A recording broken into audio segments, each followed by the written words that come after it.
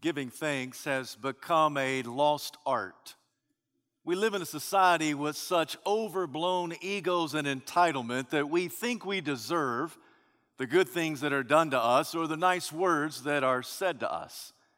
The reality is that you and I traipse through this life as debtors. We're indebted to those who have gone before us. We're indebted to those that live around us.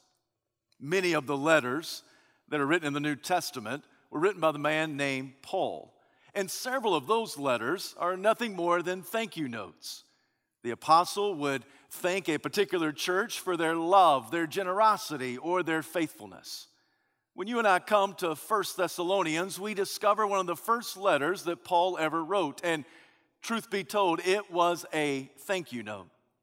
In just the nick of time, the apostle had gotten word that the gospel had taken root in that congregation. And because of that good report, his pen exploded with praise. I want to submit to you this morning that one of the greatest sources of inspiration is to hear of lives of transformation that have been had for the good and glory of God.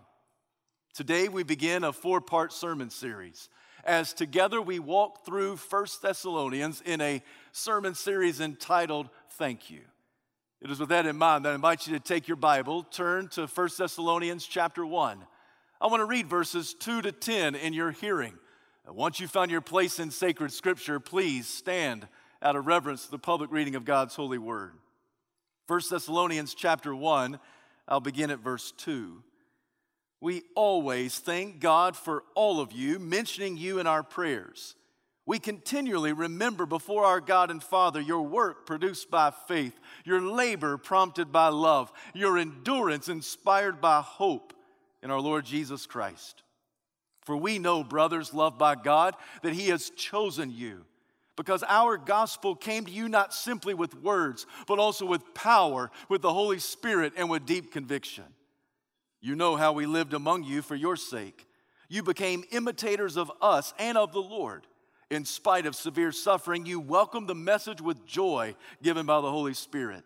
So you became a model to all the believers in Macedonia and Achaia. The Lord's message rang out from you not only in Macedonia and Achaia, but your faith in God has become known everywhere. Therefore, we do not need to say anything about it, for they themselves report what kind of reception you gave us. They tell how you turned to God from idols to serve the living and true God and to wait for His Son from heaven, whom He raised from the dead, Jesus, who rescues us from the coming wrath. This is the word of the Lord, and thanks be to God. You may be seated.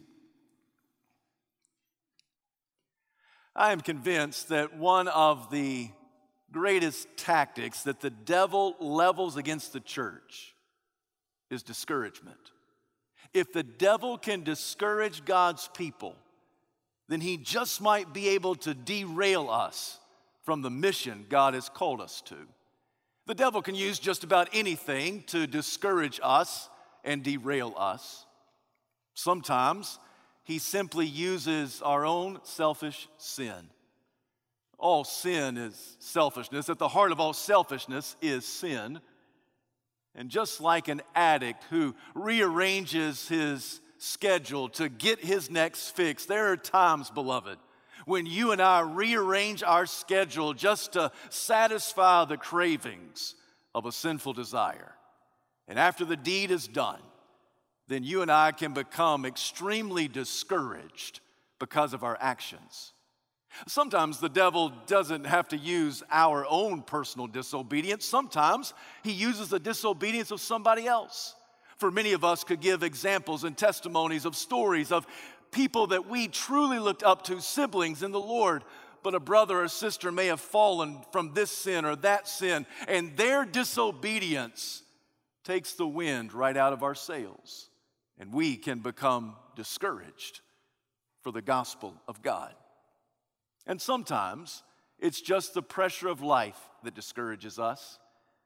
We have to think about raising a family and paying a mortgage and caring for aging parents, diversifying our financial portfolio, making sure that we're happy and healthy. And in these last 10 weeks, we've tried to navigate this new normal called the COVID-19 coronavirus. And because of all of the pressure of life, sometimes we can become discouraged.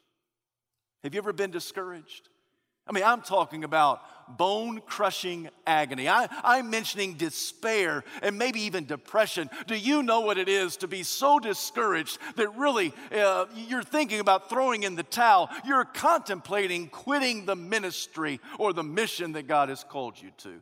Have you ever suffered from discouragement? I'm convinced that before Paul wrote 1 Thessalonians, he was at the end of his rope. I think that the apostle was extremely discouraged. Just track with me some of his most recent experiences. He went on his second missionary journey. He saw a vision from a man from Macedonia saying, "Come and help us." And he turned west. And just as a side note, we benefit greatly from the fact that the apostle turned west instead of east. Had he not turned west, then Western civilization would not be what it is today. But the apostle went west. He landed in a city called Philippi. And there he initially experienced great success. He communicated the gospel. People responded. One person was a lady by the name of Lydia.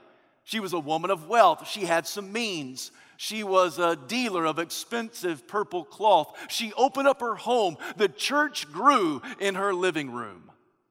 But the preaching of the gospel was not accepted by everyone. For some of the religious rulers got word of Paul and Silas and this gospel that they were proclaiming. It landed them behind bars. They were in jail. After they got out of jail, they traveled to Thessalonica. And as in Philippi and Thessalonica, they experienced some initial success for at least 3 weeks. But then after 3 weeks, the honeymoon was over. And there were some bad characters in the marketplace. The religious leaders, they rallied up those bad characters. You and I would call them thugs and punks. They threw the city into a riot and an uproar. They evicted Paul and his companions. The apostle traveled some 40 miles to Berea. When he went to Berea, he found some more noble characters, individuals that at least would sit and listen to the gospel.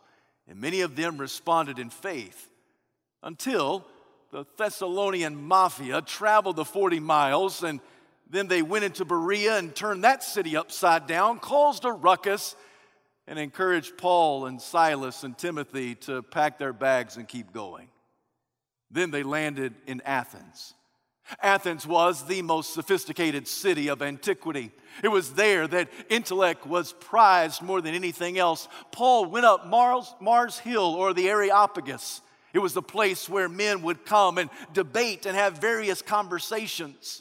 Mars was the god of war, and it was believed that on this hilltop that war was waged for men's thoughts. They gave Paul the floor, and he stood up and talked about Jesus. He told about how God had come down in flesh and that Jesus was the perfect God-man. He lived a perfect life. He died on a cruel cross for your sins and mine. But then, when he started talking about how Jesus was raised from the dead, some of those religious and social elitists, they began to laugh at the apostle.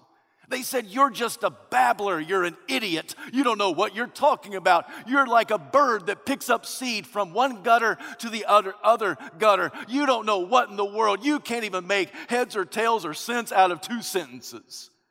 And many of them laughed and jeered. Some wanted to hear Paul again on the subject, but the majority just simply laughed him out of town. And then he finally made his way to Corinth. When he was in Corinth, he sent Timothy. And he said, "Timothy, I need you to go back and revisit some of these cities that we've been in. And please, will you tell me if any of them have produced a church? Can you please just go back and bring me back the report of anybody who has